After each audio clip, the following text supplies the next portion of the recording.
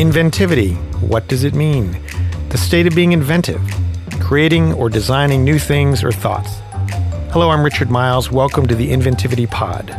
Join us as we speak to inventors, entrepreneurs, and visionaries who are using inventivity to change the world. They will bring us alongside their journey as they share their personal stories from start to finish, including the triumphs, the failures, and everything in between. Hi, I'm Richard Miles, and welcome to our series exploring the animal health industry. A look at what it is, who's involved, and what the future is going to look like thanks to innovators and their inventivity. And for this limited series, we're able to talk to subject matter experts who are excited to give our audience a look into the growing and impressive animal health industry and inventors who are utilizing their inventivity to help animals. Today's guest is Dr. Nancy G. She's a director of the Center for Human-Animal Interaction at Virginia Commonwealth University, and also the president of the International Society for Anthrozoology. She earned her PhD from the University of South Florida and has participated in dog training and dog sports since childhood. Dr. G also has a leadership role in the Dogs on Call program, which provides complementary therapy to enhance the well-being of patients, staff, and students through canine-assisted interventions. So, Dr. G, Nancy, I have to fess up something from the very beginning, and that I'm not a dog owner, but I am somewhat dog adjacent. I like them. I just don't want to own one. So, but I do believe people who say that having a dog is the most wonderful thing that ever happened to them. So I have to apologize in advance. That's quite all right. In fact, interacting with the dog, you can get the benefits, right there. You don't necessarily have to have all the burden of ownership, the cost of the food and all that other stuff. If you just interact with a dog, you can reap those benefits too. Well, it's funny. My wife grew up very much in a dog family, and she always assumed that we would get a dog, which she didn't realize till later. She did have a limited window. She could have talked me into doing it before we started having kids. But once we started having kids, I thought the idea of having to take care and clean up after another, breathing thing just was too much. So she said she should have told me earlier. So, Nancy, why don't we start for our audience, just kind of maybe defining one of the terms that I threw out there in your introduction, and that is, what is anthrozoology? What exactly does it mean, and how long has it been around as a discipline? The term really implies the study of all things related to human-animal interaction. So it's the impact that animals have on us, and it's the impact that we have on animals. So our impact and the sorts of things that we do that affect their lives, whether it's good or bad, and likewise, the way animals affect us, whether good or bad. The International Society for Anthrozoology, or ISAS, has been around for, I'm the president, I should know the answer to this. I think 40 years, maybe, no, 50 years. I think we had our 50-year. Yes, it's been 50 years. That's impressive. So it's it's a relatively young field. Publications started appearing in this field around 1960 and has really just kind of blossomed from there. Wow, I didn't realize it had been around for 50 years, but you're right. It is still a relatively young discipline. So tell us now, how do you, as a sort of a researcher, how does it impact, or how do you measure, I guess, the impact of the presence of animals on physical and mental health in humans? Yeah, so there's a couple of ways. We can look at the relationship of pet ownership to health and well-being outcomes. So, for instance, we can look at pet owners, and we can compare them to non-pet owners and look at things like the incidence of cardiovascular disease or depression or anxiety. That's one way to do it. We can track that over time. That gives us a little bit better information than kind of those snapshot studies. And then we can also look at interaction studies. And this is where, for instance, you can bring an animal into a nursing home to interact with older adults. And there you have a little bit more control in the studies, because you can decide who gets the animal, how long they get the animal, what control condition they get, and it gives us a bit more sort of scientific strength in that type of study. And so the evidence there tends to be a bit stronger than pet ownership results. Although the pet ownership studies are showing some very interesting findings. Really? And is there a particular, I guess, type of mental health issue or situation in which dogs or any animal, I guess, tend to help the most? It's a great question, and it's not quite as simple as you would think. Mhm. So, if we look at things like cardiovascular disease, we've got some really strong evidence that indicates that people who own pets have a reduced risk for cardiovascular disease, particularly if you own a dog. And that's even when you factor out dog walking, because you'd think walking would give you that Sure. physical fitness edge. So, when you factor that out, still just owning the dog has a relationship to this reduction in risk of cardiovascular disease. In fact, the American Medical Association issued a statement to that effect, that pet ownership, particularly dog ownership, may have a causal role in the reduction of cardiovascular risk. That's a big deal for that kind of a causal statement to come out of that. When you look at other things like depression, it's a little bit more complicated because in some cases, pet ownership is actually associated with an increased risk of depression, and in other cases, a decreased risk of depression. And it's possible, and this is where pet ownership studies are a little bit problematic. It's possible that people self treat for depression by acquiring a dog. So they may be really feeling down, and their friends, in an effort to help them, say, hey, you know what? You should get a dog. That'll help you. And it's very possible that people do that. They may acquire a dog in order to help them with their depression. And so if that's the case, then we would expect a higher incidence of depression among pet owners because people who are depressed tend to get dogs. Sure. But again, that's challenging to separate that out. And that's where we come back to interaction studies. And the interaction studies give us that stronger evidence. And so if I can just segue over to interaction Sure. studies really quickly, when we take a dog in to visit older adults in a nursing home, for instance, we do see pretty good evidence of reductions in depression following those visits. So there is some indication that that does work. The question that we're still working on in the field is, well, how long does that last? Is it just short term or does it last for a longer period of time? So we're looking at that now. Right. There was a beautiful column written about a couple of years ago in the Washington Post by an author named Mike Gerson, who I happen to know, who passed away last year. He wrote, why I will never live without a dog again. He didn't get a dog until relatively late in life, but the last couple of years of his life, he had a dog, and he wrote beautifully about what it meant to have a dog, what it meant to him. He also did suffer from depression. So I think, he's mostly was known for his political commentary. He was an official in the Bush White House. He did a lot of things, but I'd be willing to bet that particular column Yeah. probably was seen by and read by, millions of people because it spoke very eloquently and movingly about what it meant to have a dog, particularly for someone who suffers from depression. And that kind of writing is so incredibly powerful. Mm-hmm. And it's that sort of thing that has spurred us on to do research on older adults and pet ownership. In fact, Erica Friedman and I have been using the Baltimore Longitudinal Study on Aging, which is the longest running study of healthy human aging in the world. And we were able to get some pet ownership questions added into that. And then we got pet ownership history. So now we can look over a 10-year period. We can look at the impact of pet ownership on older adults. And we recently published some papers on this. One study showed that older adults who have pets, they have less deterioration in cognition. So people who don't have a pet, their cognition is deteriorating faster as they age. We found the same thing with physical function. So those two things alone are pretty important. We just prepared a paper on psychological adaptation, similar kind of findings, where psychological adaptation deteriorates as you age. You become more prone to kind of mental illness and such, and it deteriorates more rapidly for non-pet owners. So there's really some good evidence that indicates that older adults, having a pet is really good for them. And in society, we really need to find ways to support pet ownership amongst older adults because they do tend to, I've got to move into a nursing home and I can't take my pet with me, and so we need to help them with those kinds of issues. Right.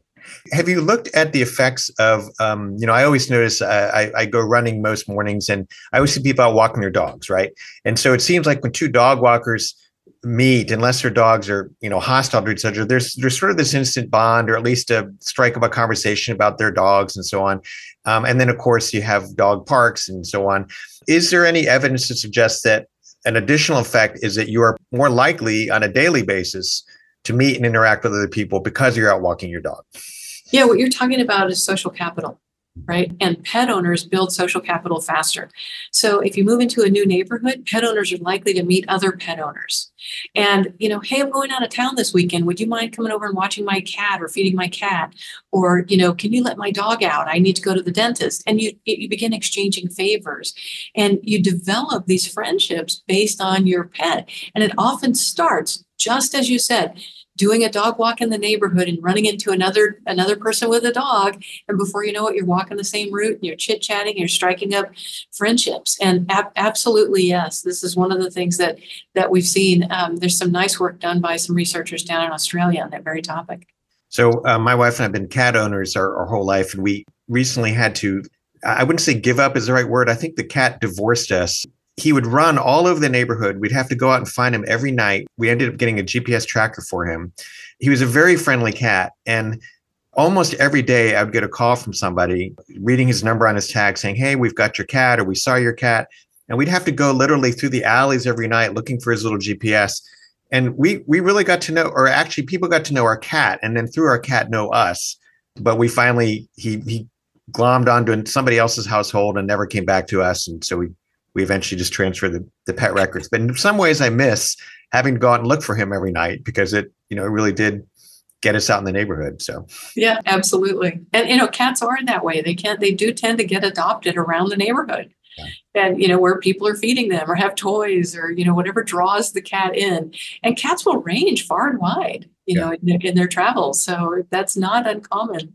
Before we move on to another question, I just want to ask, in terms of the studies that show this connection between improvements and so on, is there, and I know this is probably a controversial question, but is there a species or dog breed that seems to be better? And keep in mind, I literally have no dog in this fight. So you can say whatever you want, whatever breed, and it won't offend me. But does the data show, or just is a dog a dog? What's great about all the different breeds is that different breeds can really fit our lifestyles. So for instance, somebody who really likes to run, they might want to get a border collie who wants to go and run with them. The very active breed, they need somebody with a really active lifestyle, and they're going to really mesh. You wouldn't want to get a more sedentary breed like a basset hound. A basset hound is going to struggle to go on a jog with you, for instance. And so some of that is matching, really doing your research on the breed characteristics to see what fits your lifestyle. But assuming you find a breed that fits your lifestyle, there's lots of variety within breeds. And so there's a ton of variation. So you'll see that within a given breed, some dogs are more affiliative than others. They really want to go and visit strangers. And some are very much attached to their owner and aren't really necessarily interested in visiting with other people. And so there's a lot of individual differences within breeds. Nancy, one of the things that you're doing is you're president of the International Society for Anthrozoology. So I was wondering sort of what are the different viewpoints or attitudes in other countries towards pets? I spent some time in my career in fair amount in Europe and also in the Middle East. And in Germany, for instance, it was and still is perfectly fine to bring in your dog in particular into a restaurant and, have it even sit next to you and so on. Whereas in the Middle East, particularly in Arab countries, dogs are not at all welcome anywhere. So what are some of the differences in how people just view pets in general, and then specifically dogs? You're absolutely right. We see a wide variety of perspectives. In some countries, they eat dog. They treat dogs very differently because it's a food source. In other countries, particularly countries that have a high Muslim presence, dogs are considered unclean. And so dogs are not treated the same way in terms of being a part of their family as we would see it kind of in more Western society. When you go down to places like New Zealand and Australia, cats predate on birds. And so it's a very real issue. And they're sort of requiring that cats be indoor pets in order to preserve the wild bird populations down there. And so we do see just a ton of differences. And it's one of the things I think that our field really needs to do. It needs to do that big global study where we ask similar questions about pet ownership, but we ask those questions across a wide variety of countries. And I think that is the next big study that needs to be done. Nancy, one of the things that we have uncovered sort of in talking about pets is consumer spending on pets has risen very quickly and sort of dramatically just in the last 5 years, something on the order of $30 billion, I think, in the United States. How does that First of all, is that accurate in your view? And then how does that translate and sort of affect the average pet? Are they getting a benefit from, say, the gourmet dog foods and the like, or what are your thoughts on that? I was involved in a research study with a UK researcher, Rebecca Fox, and we looked at changing conceptions of care. And one of the things that we found was, yes, there's a lot more spending on animals now. Some of it's really good for the animals, and some of it is questionable. So, for instance, improvements in veterinary care. We've had advances in veterinary care, medications to treat various diseases and so on. That's really good for the animals. Improvements in nutrition. Now we have some really sophisticated animal diets that include things like treating, kidney disease in cats. And so that veterinary care, nutrition, all of that, increased spending, I think, has had a really positive impact on animals. You mentioned GPS trackers. Well, that's something we didn't used to have, right? And now we have activity monitors for animals. They can wear a whistle tracker, and some of them have GPS in it. You can learn all kinds of things. Is your dog scratching more? Maybe the dog has an ear infection, right? So there's some really good things that have come out of all of this increased spending. But there's also some other things that are a little more peripheral. There are all kinds of costumes and clothing that animals can wear. By and large, animals don't really need to wear clothing. There are circumstances under which it makes sense. I used to live up in New York State, and I'll tell you what, I would put booties on my dogs because walking on the salted pavements would burn their paws. And sometimes, it's really cold out. And if you're cold and your dog's an indoor dog, the dog's probably cold too. So putting a coat on the dog makes some sense. But there's jewelry for dogs that some people are getting their dogs tattooed. And, there's all kinds of boutique spending now on dogs and cats. So is that good for them?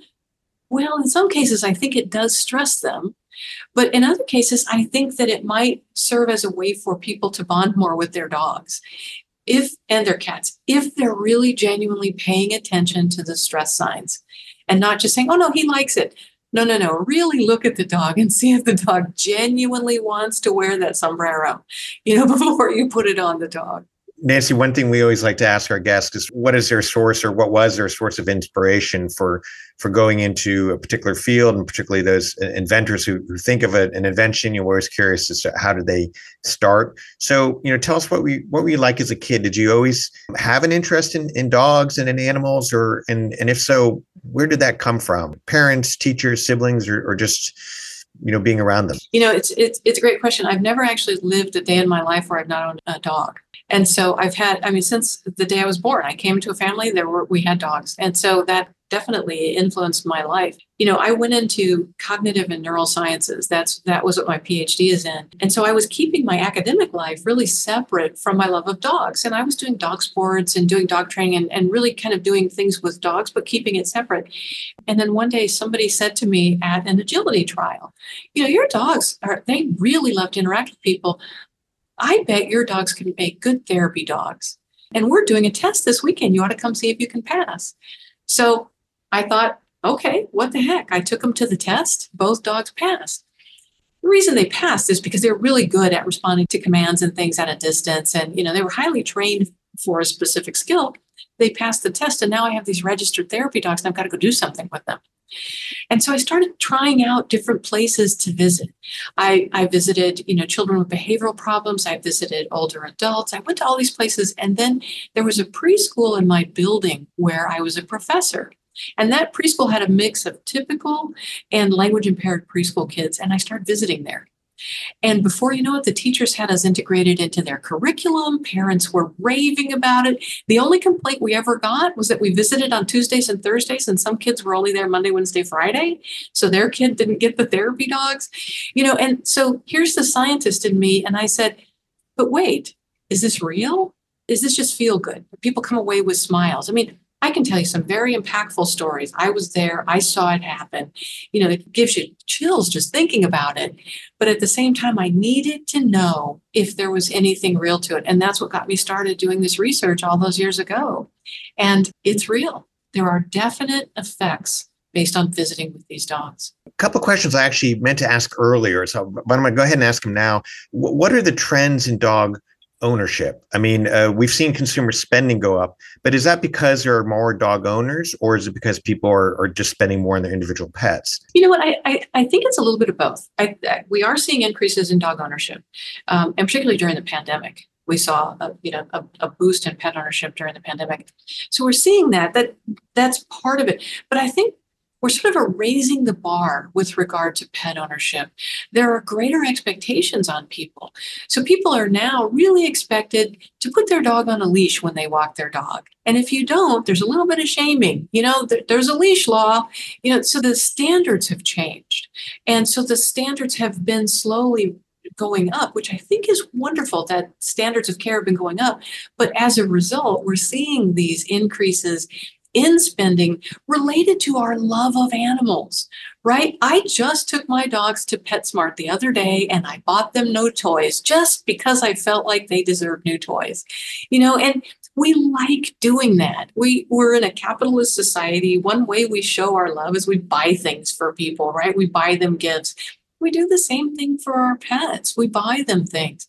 And I got a lot of joy out of coming home and seeing my dogs play with their new toys. Now my inner nerd is going to come out. I've always been interested in demography. And are there demographic variables that will sort of either predict or correlated with dog ownership? Like, for instance, are people in rural areas more likely to own dogs versus urban? Are people who are single more likely to own dogs? People with kids, et cetera? Are there any of those sort of life events or demographic identifiers? Are they in any way tied or correlated with dog ownership? Well, one of the things that we're seeing, you point out, and rightly so, that there is more spending on animals. And as a result, animals are more expensive. And so animals are starting to move into the luxury category. You really need to know that in the next 15 years, because life expectancy for cat or dog is around 15 years. In the next 15 years, I'm going to be able to provide a home for this animal. I'm going to be able to provide veterinary care, good nutrition, toys, whatever housing needs they have, leashes, and so on. And so there is this element of knowing that you can be financially and also lifestyle matched to a pet. So individuals who work 60 hours a week, having a dog can be really challenging. Dogs are social animals. They want their people to be there with them. Having a cat might be a little bit better choice for that person because when they come home, they can interact with their cat at home. Cats tend to be a little bit more night oriented anyway. So and fish are another great pet to have. And that's also relatively expensive because you need to purchase the aquarium and all the products that go into the aquarium. So yeah, we are seeing that the increase in spending is also associated with making it a little bit more expensive and kind of a leisure activity in the sense that you need to have the time. Nancy, this has been a fascinating conversation. Even though I don't own a dog, I sort of think it's incredible that, that sort of relationship, particularly with dealing with things like depression or, for older people, it's really made me think about sort of the use that they can play, particularly in older people's lives. Sounds quite significant. Thanks very much for talking to me today and wish you all the best. Well, thank you for having me. This has been a lot of fun.